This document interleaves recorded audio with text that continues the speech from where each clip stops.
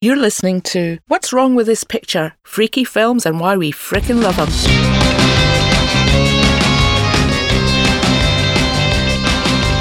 Hi, I'm Lindsay McCullough. And I'm Gary Mulholland.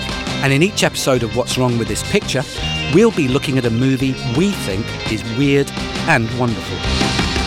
We sometimes do include the endings where it's key to what the film is, so please be prepared for that. So anyway, buckle up and join us on a journey to dangerous cities, suburbia, and other fantasy worlds. It's going to be a wild ride. This episode we are looking at Gun Crazy. Gun Crazy is a 1950 crime thriller directed by Joseph H. Lewis and starring Peggy Cummins as Annie Laurie Starr and John Dahl as Bart Tare.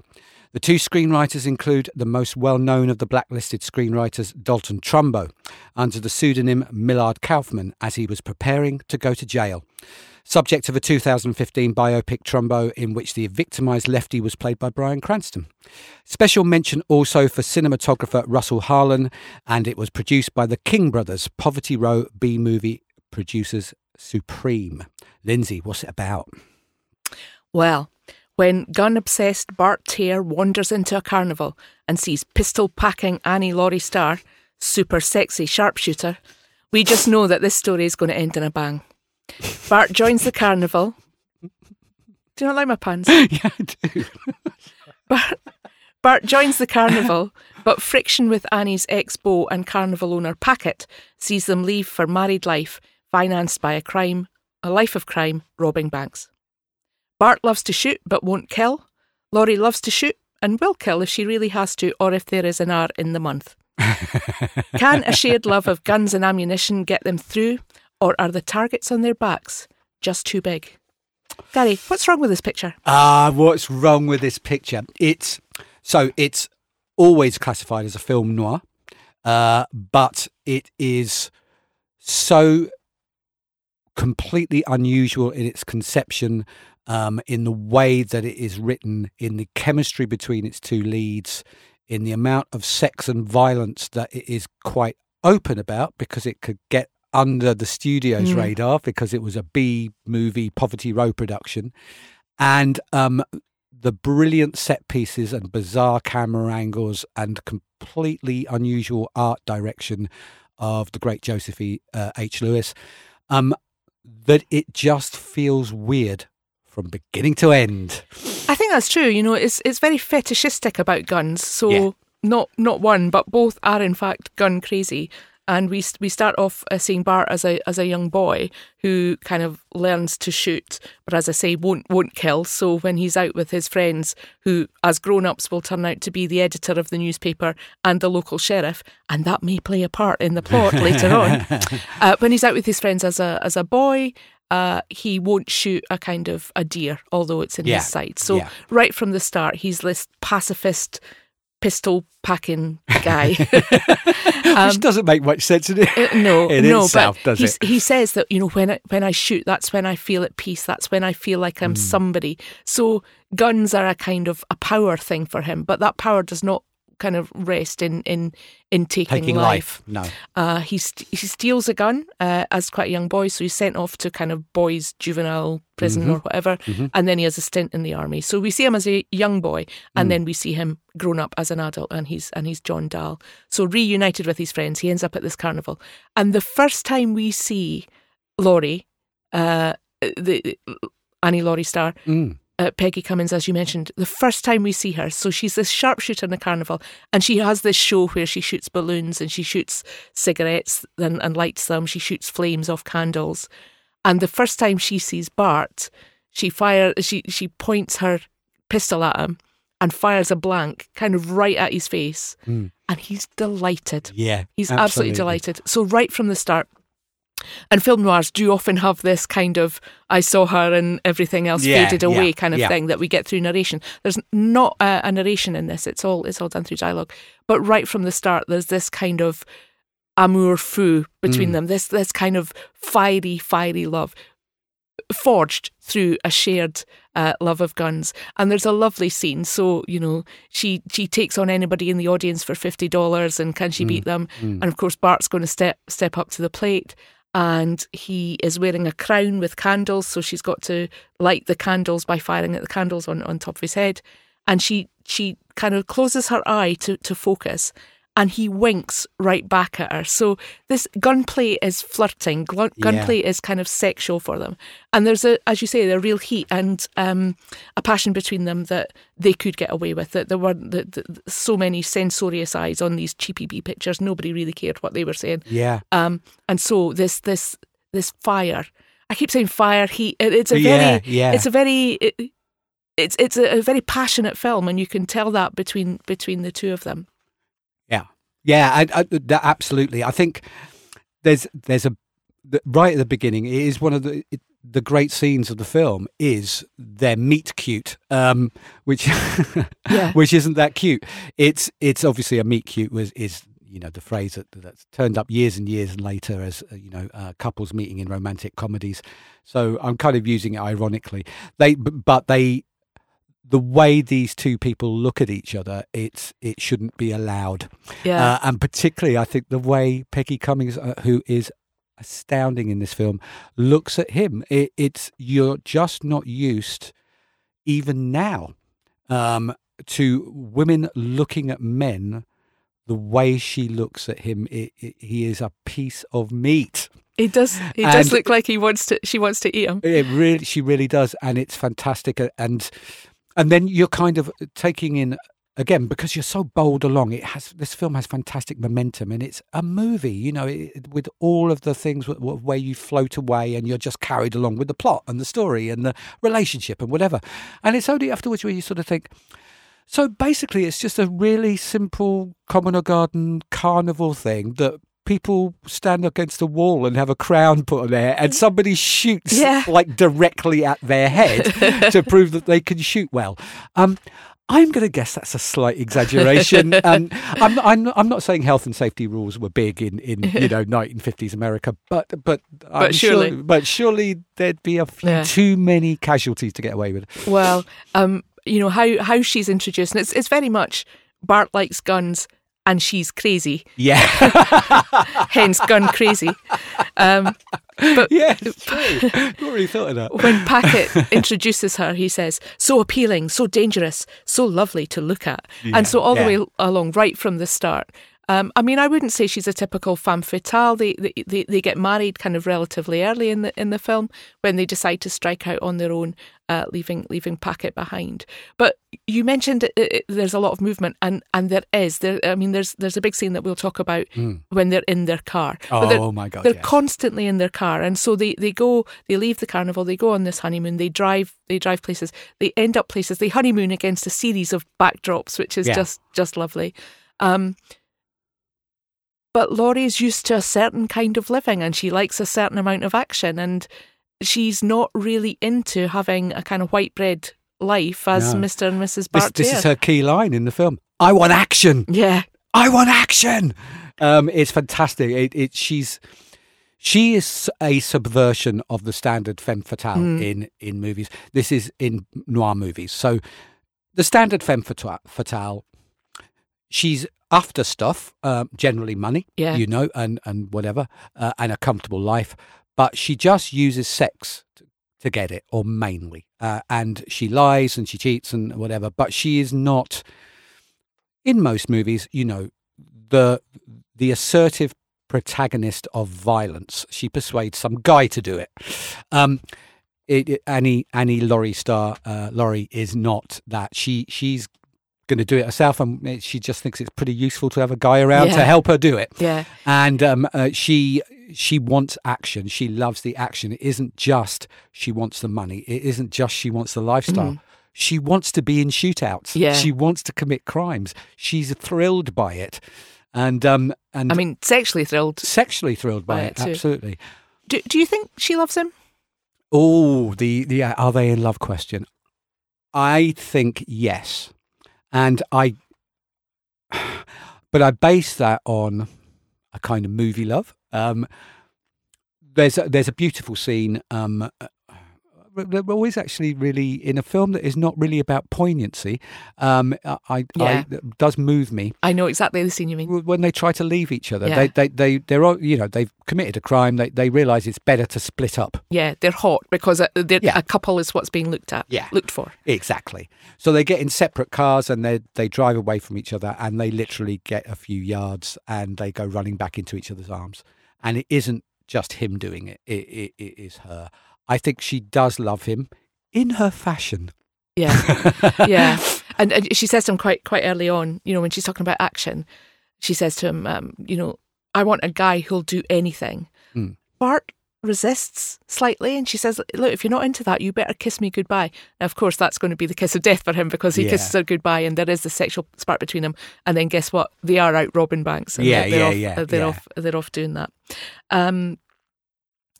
But let's, because so you mentioned they're always on the move, and I really want to say that. So at some point they're on a roller coaster, they're on a merry-go-round, they can't stop moving. Yeah. And that's key for this film, is that they're always on the run, they're always on the move. So even at the start, she's in a travelling carnival, he's been in the army, so he's been travelling as well.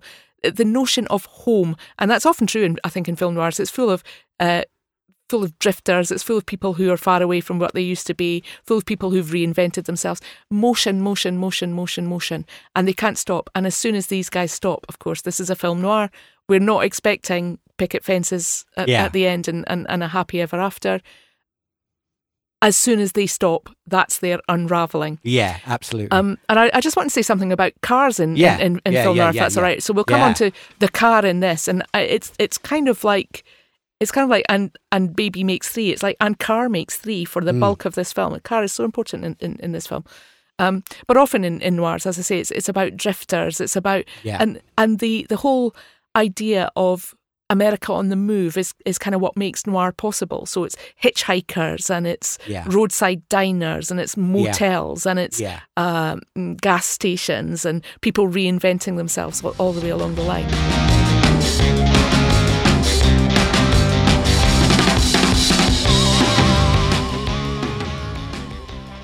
Yeah, I think this is really important to Gun Crazy. So there's a few things about that really sparks for me. About, firstly, most noirs and crime thrillers of the time are very much set in a place. They are set often in Los Angeles or New York or Chicago. They are in a city. And even if they are not in a big city like that, they are definitely set in a place and they have a fixed location. Gun Crazy, there is never a place mentioned. It's just it's just the general small town America boondocks. It's the middle, isn't it? It's where you've got to get in your car to get anywhere. Yeah, absolutely. And none of the places are big. It's not an urban film. A lot of the scenes, there are as many scenes played out in some kind of countryside than there are as are played in the city. It doesn't have that thing which, say, like the Asphalt Jungle has, where there's a theme about the city is filthy and we have to get out to the country, that'll be our salvation. No, it's just this is where they are, and they're on a road to nowhere. As the Talking Heads song has it. And so that idea of movement it feels very constant, circular, and without resolution. Yeah, absolutely. It's kind of the thing about cars is somebody said about cars in noir, they're going nowhere, but they're getting there really fast. Yeah. And that's the point. So, I mean, just to come to the car in Gun Crazy, they're on their way to commit a bank robbery. They're dressed in their kind of carnival Western clothes, because I forgot to say, Bart does join the carnival at some point, and they're a double act. So they've got these Western clothes. They're in this car, and we are in the car with them. And this is real. It's not back projection. It's not done in a studio. It's done on a road, and we are seeing what the actors are seeing through their windscreen. The camera guy is in the back seat of the car. So they had a real car with the back kind of taken off it. The camera's in the back. We see the back of their heads. And they are talking. She's driving. She's always driving because she's always in the driving seat. She's always propelling them forward to the next robbery, to the next crime. She's the driver, and she is the driver. He's sitting in the passenger seat. Now that's already quite unusual for noir. Very, very subversive. And they're having a conversation about let's go and rob this bank. And it's not scripted, and it's very much, oh yeah, watch this turn here. Yeah, we need to find a parking space. Hopefully we'll be able to find one. Yeah, just behind that, maybe. Yeah. And it's this real life conversation. A couple having a conversation about finding a parking space at Sainsbury's on Saturday. But they're going to go and rob a bank and they're dressed in Western clothes. It's just insane. It does implicate us as well, because obviously we're in the back seat. We're in the back seat. We're on our way to rob this bank. And they love the car so much in this film. I don't mean the characters. I mean, like, the director or the writers or whatever. Yeah. The car is loved so much in this film that when they stop outside the bank, luckily she does get a parking space, and maybe it's not a Saturday morning, Bart goes in to rob the bank and we don't follow him. We sit in the car with Laurie. And now, there is a reason for that, because a policeman comes along and she has to distract him and things like that. But we sit in the car and the bank robbery happens off screen. Yeah. Now, presumably, I don't think they had permission necessarily to film here. That's what that's saying to me. Kind of guerrilla filmmaking. They're just doing it on the sly. So presumably, Bart goes into this bank. It's just like, "Hi guys, I'm John Dell. We're making a film. Nobody move." And you're immediately, well, I don't know. I immediately think of Reservoir Dogs. Many, many years later, and the fact that the film starts with, we know there's been a heist. We know there's gone wrong. We're not invited to the heist. Yeah. We're looking at the fallout. We'll get backstory about what happened beforehand. Yeah. We're not going to get invited to the heist. And I love it. It's like, what makes this scene for me, well, no, the whole scene is brilliant. It's my favourite long take in cinema. I think it's even better than the one at the beginning of Touch of Evil, Orson Welles. It's my favourite long take in cinema. And but at the end of it, they've parked or whatever, and yes, dear, you go out and rob the bank, dear. And then a policeman turns up outside, a proper plot point. We're back to film world.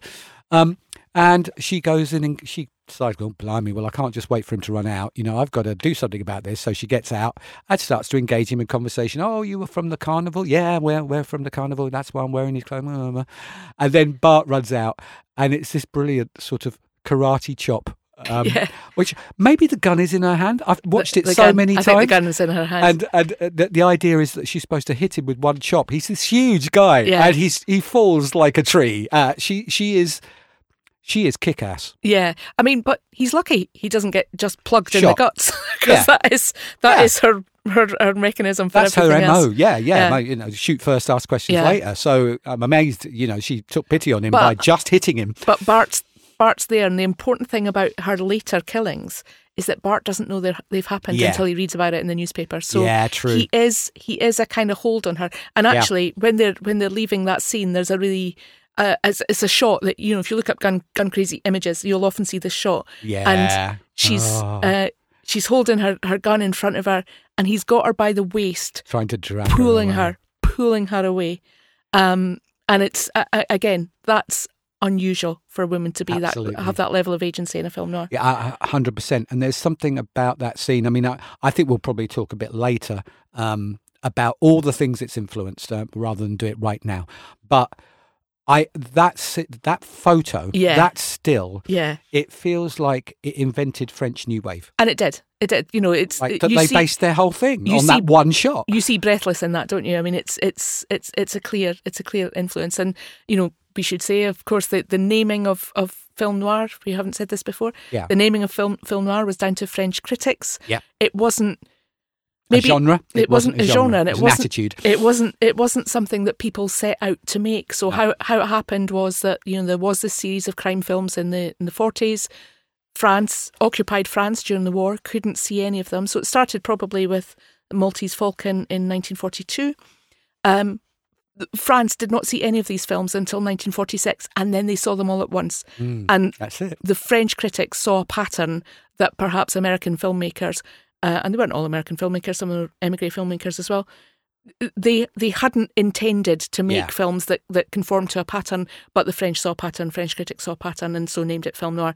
Now, what I'm not sure about is whether by 1950, when Gun Crazy is made, is Joseph H. Lewis, is he familiar That's a really good question. I'm trying to remember which year. I'm trying to remember which year it was that this particular French critic 46. coined the phrase. 46. 1946. It was as early as 46. As early as that. So potentially he was a by smart guy. Old Joe Lewis. Potentially by 1950, people are aware of film. Getting self-aware. Are getting self-aware. Yeah. Yeah. Because before that, you would set out to make a Western, you would set out to make a comedy. You wouldn't set out to make a film noir because it wasn't a thing. No, there wasn't any such thing. And what the French identified was an attitude, a look, a certain type of use of black and white, a certain type of use of camera angles, a certain type of use of lighting, and repeated motifs like the private detective, the hard-boiled dialogue, the femme fatale, the unreliable narrator, and the air of pessimism and doom. Yeah.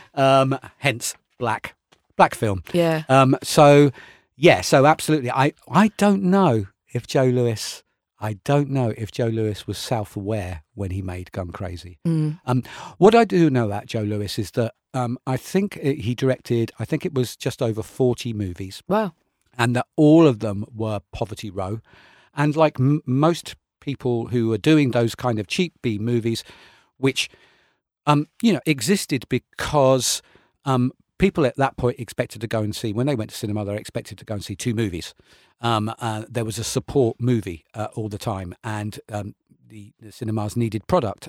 So some very, very clever entrepreneurs, like the King brothers, were absolutely, apparently, dons of this. They kind of, it was a racket to them. It was just, get the scripts in, get the, come up with a title, come up with an idea, exploit something that's particularly popular at the moment, crack them out. Joe Lewis became known as somebody who had a visual style that other directors from that sort of level of filmmaking didn't have. And this particularly came from a film, a musical that he directed called The Minstrel Man, which, earned rave reviews as much as you can in those kind of B movies. And he was asked to do set design, I think, and cinematography on the Jolson story. Oh, really? And from that moment on, he got a bit of a reputation as, he cranks them out cheap like all these other guys, but he's got this visual flair that some of the others don't, and it's very, very evident on Gun Crazy. I've only seen one of his other films, I think.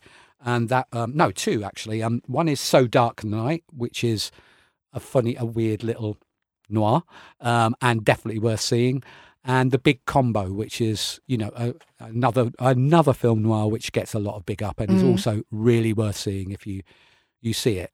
One of the interesting things that I just wanted to read out a quote, Lindsay, because I think you're going to like this, is that he was tracked down for an interview in 1980 by the film journalist Danny Peary, who put together these books about cult movies.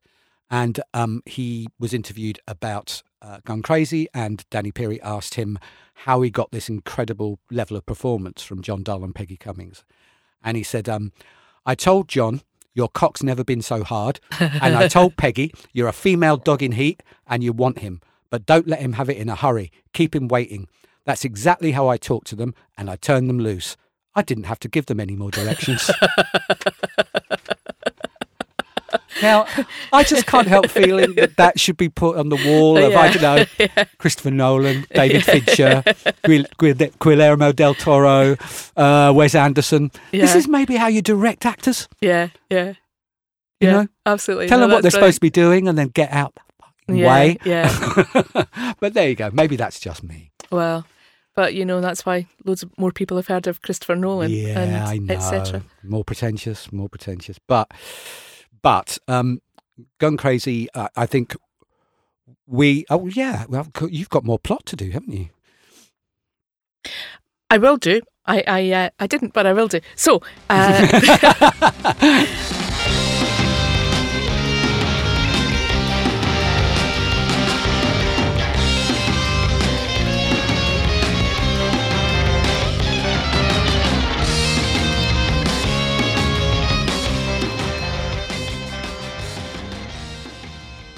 they have done this big robbery, and it's been a big one, a kind of factory and warehouse where Laurie has been working. She's been working. You get the feeling she's been working there for a couple of weeks or a month or something to kind of prepare the ground.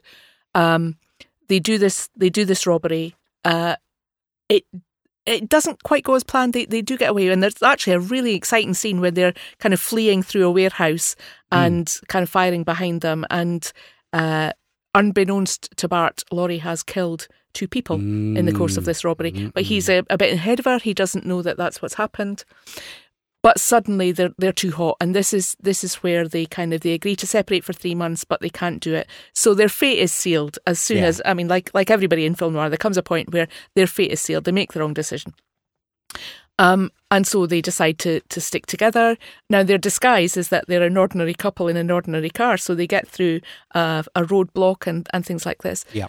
But things are getting very hot for them, and they decide. I can't remember exactly what happens, but there's something happens to their car, and the only place really that's open to them now, they can't really get anywhere, is they have to go back to Bart's hometown. Bart was brought up by his sister. His sister still lives there and now has kids of her own. So they go back to Bart's hometown. Now, Bart is already a known wanted man at this point. His schoolboy friends, the newspaper editor and the sheriff, they still live in the town. And they're hiding out at his sister's. His sister is not really into it and certainly does not take to Laurie in any way. But the dragnet is kind of closing in on them. And after a couple of days there, they decide that they're going to make a hoof for it. This is another thing that Laurie does. She grabs his baby nephew, so Bart's own baby nephew, his sister's little baby, and says, "We'll take a hostage. They won't shoot us with a kid." And Bart, instead of looking horrified at her, just kind of smiles and says, "Oh, it's that kind of," takes the baby off her, puts the baby back in Calm down, the crib. dear. Yeah, don't overreact, and puts the baby back down there. So they go off, and they have to leave their car behind. They're in mountains or swampland, and the dragnet is closing and closing and closing. I won't give you the end, but. Oh, it's a tough one. I was really thinking, even as you were talking, I was thinking, do we spoil the ending? Do we not spoil the ending? It's as I say, it's film noir, so they're criminals. Yeah. So even in a B movie, they have to be punished. They have to pay for their crime. They have to pay, and Laurie has to get justice, and the justice that she gets is the right justice. Yeah, I think that was a great compromise, and I think before we go off and talk about other things, the ending is beautiful. This is where you understand what an amazing director Joe Lewis is. It should all be tawdry and sleazy and gory. I don't know, not gory, but violent. Instead, with judicious use of dry ice, camera angles, brilliant sound design, he creates a world where the outside world slips away and there's only 2 people in love. Yeah. And it's... Yeah, it is incredible. It's brilliant. And it's away from that urban noir thing that you mentioned before as well. They are right out in the middle of the country, and their car has finally let them down. And their car has nowhere left to run. There's nowhere left to run, and so he goes home, and he's in the countryside near his childhood home where it all began. Actually, probably not far away from where he refused to shoot the deer when he and his friends were out hunting. It may even be the same patch of ground. Oh my God! I wonder if we watched it again, we'd see that it is. That's really interesting because he refuses to shoot at the beginning. Yes, but must shoot at the end. Yes. Yeah. Let's leave it like that. I think. Before we talk about maybe a couple more favourite scenes, I think I'd just like to flag up, because you mentioned something about it, Lindsay, that the theme of the itinerant man in crime movies and film noir of that era which actually came from something direct and newsworthy and topical. Men came back from the Second World War and didn't have jobs. Yeah. And there was, more men wandering, small town America, looking for work, aimless, not really knowing what to do, not knowing what a post-army career looked like when you've just endured the trauma of fighting in a war. And so many of the best noirs, there is a man generally who is kind of rootless and kind of aimless. Yeah. And that's a key part of his fate because he's not tethered to anything. Yeah. Yeah. Does that make sense? Yeah, absolutely. And in a way, that's why Gun Crazy is slightly different, because they are tethered to each other. I mean, often in film noir, Double Indemnity, Out of the Past, there's an enmity between the main couple. There isn't an enmity between these two. As you say, even at the end, they're in love, but the end has come for them. Yeah. And you're right. It's beautiful. It's a beautiful ending. That is really interesting, and it fits in with that car, because to be itinerant, you need to either have your own car, or you need to hitchhike in somebody else's, or you need to bop somebody on the head and steal their car. Yeah, yeah. Or all three. And again, and it goes back to the beginning, which you mentioned again, Lindsay. This is an 86-minute film. Tons and tons happen in it, but it's 86 minutes. It's short and sharp. And one of the things about that is he is sitting with those two childhood friends that he's seen after he comes back from the war. He's still got his uniform on and whatever, and he's sitting there. He's talking about his life plan, but his life plan is I'm not. I think what I'll do is I'll become a gun teacher. So I'm going to teach people how to shoot, and then I'll do this, and then I'll do that, and then I'll be established and whatever, and And the next fateful thing, hey, why don't you come out with us tonight? Let's go to the carnival. Yeah. And then he walks into a room, sets eyes on a woman, and his life is destroyed. Yeah. So to that degree, she is a femme fatale. I mean, partly she is fatal to a lot of people who come in her orbit, but also that fatalistic thing. His destiny is assured.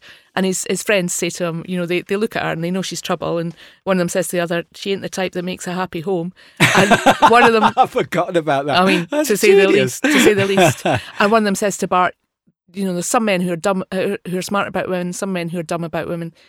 And You're Bart's one of the dumb ones. Dumb about women. Yeah. And I mean, and she is incredibly sexualized. The camera, when we first see her, is very much at bum level, and she's wearing these kind of skin tight kind of cowboy trousers and a boot and a belt and a gun, and that's the focus even before we see her face. But Peggy Cummins was British. Yes, went to school I think in Brighton actually. One of the the buses here are named after people, and I think one of the buses is named. I think you're right. I think you're right. And she only died in 2017 actually. Wow. So wow. age 92. She was in a host of films, British and American, mostly American. She was in Night of the Demon, though, if you know that one. That's Jacques Tourneur. Second biggest movie, isn't it? Yeah. She stopped working in 1961. I think she got married. But I think her last film was Dentist in the Chair with Bob Monkhouse. Oh. But Bob Monkhouse, Gary. Obviously, I know. Bob Monkhouse, hero, icon. But Dentist in the Chair probably wasn't among his greatest achievements either. No, to say the least. But anyway, it's kind of interesting long-term actress. And the performance that John Dahl gives as well, because I don't know him very well. I know him from Rope. I was going to say Strangers on a Train. That was wrong. Rope. I know him from Rope. He's okay in Rope, in the Hitchcock film. He's okay.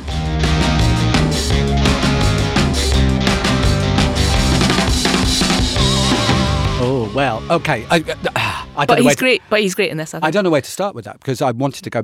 There's something I wanted to go back to about Peggy Cummins, but I think it's one of the really underrated Hitchcock films. I do, and I think he's even more than James Stewart. I think he's the main reason that film works. And but he had a sort of interesting and slightly sad career. There was only 8 screen credits, one of which is Rope, one of which was Gun Crazy, and another one which was his first, where he was Oscar nominated as Best Supporting Actor alongside Bette Davis in The Corn is Green. And it's one of those kind of things where that first performance was his best shot, and it was all kind of a bit downhill. And He had a very small part in Spartacus, and then soon after that, he went back to the stage. He was always rumoured to be gay, and I think one of the reasons why those key performances in Rope and in Gun Crazy have an edge is because they suggest that he's gay very strongly. Yeah. And Rope, that's crucial. Yeah. And it's quite a brave thing to do if you're determined to keep your homosexuality a secret, as you would have had to do in the 50s and, until relatively recently, even until today. So as you say, that kind of homosocial, at least homosexual relationship between him and Farley Granger in Rope is kind of key to it, really. It's absolutely key. And so he died young. He died at the age 50 in LA, and it was rumoured that it was I think it was a heart attack, but that complications down to alcohol, sadly. And he's one of those figures that he looms so large in these two movies. He's so good in both of them, and you wonder where he went. And some people just don't. Yeah, they don't fit with Hollywood. Yeah. And I think his particular kind of, there was an edge that I think partly came from his sexuality. He was not in any way the square-jawed hero, but there's no way that he just seemed like a victim or a character actor. He just didn't quite fit.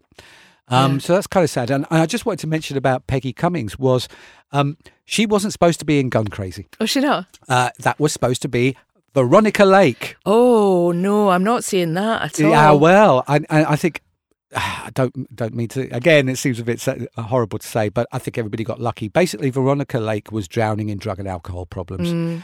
This was a very short shoot. This was a B-movie production. You couldn't have actors on set that were going to hold things up by being on drugs or drunk or being divas or anything like that. So Joe Lewis made the harsh decision. She's out. And a friend of his recommended Peggy Cummings. And Peggy Cummings was literally on her way back to Britain when she got the call. It was kind of like, I've given up on Hollywood. Hollywood's given up on me. Oh, yeah, all right, I'll do this one. Yeah, that'd be useful. Yeah, useful money. I'll do this one part. And the rest is history. It's. I think that Gun Crazy has become such a cult film that she's going to be around forever. Yeah, as long as cinema exists, Peggy Cummings is going to exist. And Gun Crazy definitely should be part of that. There's another Spartacus connection. You mentioned that John Dahl was in it, but Dalton Trumbo, one of the writers of this, was blacklisted, very famously blacklisted for his leftist beliefs. He was a pseudonymous writer on Spartacus, and Kirk Douglas, who was the star and the producer, though he may have been problematic in many other ways, actually insisted that Dalton Trumbo got a credit on Spartacus, and thus kind of single-handedly broke the blacklist in 1960. And wasn't there a JFK moment? Was it a JFK Oh, moment? That's right, yeah. So JFK... So when Kirk Douglas was insisting that Dalton Trumbo get a credit, the studios were saying, fine, we'll ban the film, we won't show the film. But JFK actually, obviously, could get any movie he wanted in the White House, but went to see Spartacus in the cinema, and so gave it this kind of presidential seal of approval, thus bringing an end to the blacklist. There you go.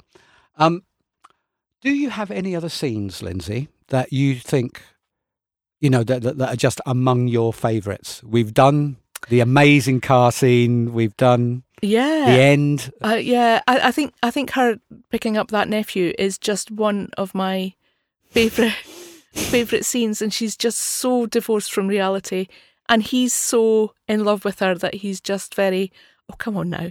Rather than looking at her in horror. I just think it's a film. I don't know if I do have any other favourite scenes, but it's a film that I've watched over and over again. I saw something for the first time. I've seen it a dozen times maybe. I saw it a couple of weeks ago with a pal who'd never seen it before. Yeah. And I watched it again for this recording. And there's a bit where she's confessing that she has killed those two people in the warehouse robbery. Yeah. And I don't know if you've noticed this. They're in a room, we only see the back of their heads. I've not noticed that. He's Wow. slightly in front of her. She's slightly more in the foreground towards the camera. And we see the back of her head and we see the back of his head. They're not facing each other. And that's the first time I've ever seen that. And it's like they're in that car again. It's like we're seeing the back of their heads in the same order. She's at the left, he's at the right. So I think that leads neatly onto the car thing and, the importance of Bart and Laurie in a car. And the influences that this film has had, because I think many listeners will have already gone, Bonnie and Clyde sounds a bit like this. You wouldn't be wrong. Now, one version of this is when journalists asked whether, the makers, Warren Beatty, Arthur Penn, whatever, of Bonnie and Clyde had ever seen Gun Crazy, they all went, oh, gun what? Yeah. Gun who? I bet they did. Another story is that... but the original Bonnie and Clyde, as what the script was originally offered to Francois Truffaut. Oh, really? Yes, and that's quite well known that he looked at it and said, "Yeah, I'm really flattered." He hadn't been around that long, but he said, "I don't think this is my American vehicle," and he started to talk to Arthur Penn, and Arthur Penn came to visit him and Jean-Luc Godard. And they played Arthur Penn Gun Crazy. They showed it to him.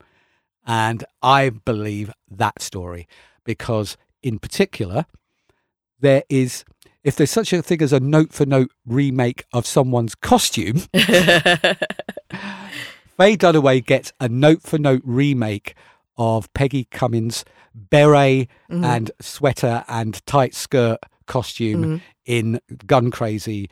And they both rock it. Yeah. And it's one of the great iconic bits of, costuming. Yeah. I've just bought a beret, actually. I wonder if I can rock that. Thanks for the support. Are you ready to go for a crime spree then? Always. Hold me back. Have you got a nephew? You got an impotent or gay husband that you can take with you?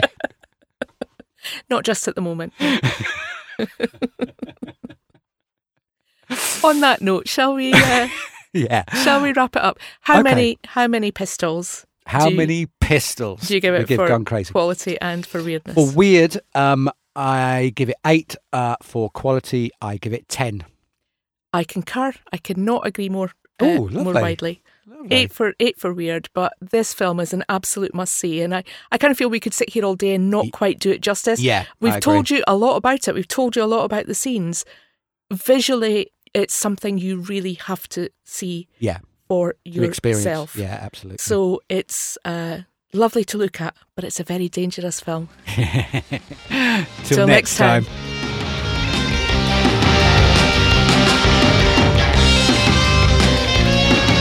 What's Wrong with This Picture is brought to you by Lindsay McCulloch and Gary Mulholland and is recorded by Russ Keffert at Audio Egg. Music composed and performed by Russ Keffert.